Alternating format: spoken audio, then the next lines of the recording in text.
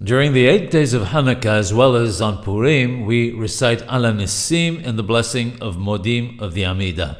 If a person did not say it, he doesn't repeat the Amidah. This assumes that he's already said God's name in the blessing at the end of Modim.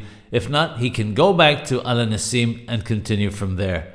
The Shalmei Harira quotes the Radbaz, who is of the opinion that one may not repeat the bracha, the blessing, in order to say HaNissim. However, if one wishes to say it between two blessings in the Amidah, it is permitted, and there's no problem of saying an unnecessary blessing, a bracha lebatala, or even of an interruption in the prayer. It should be noted that this is not the accepted opinion.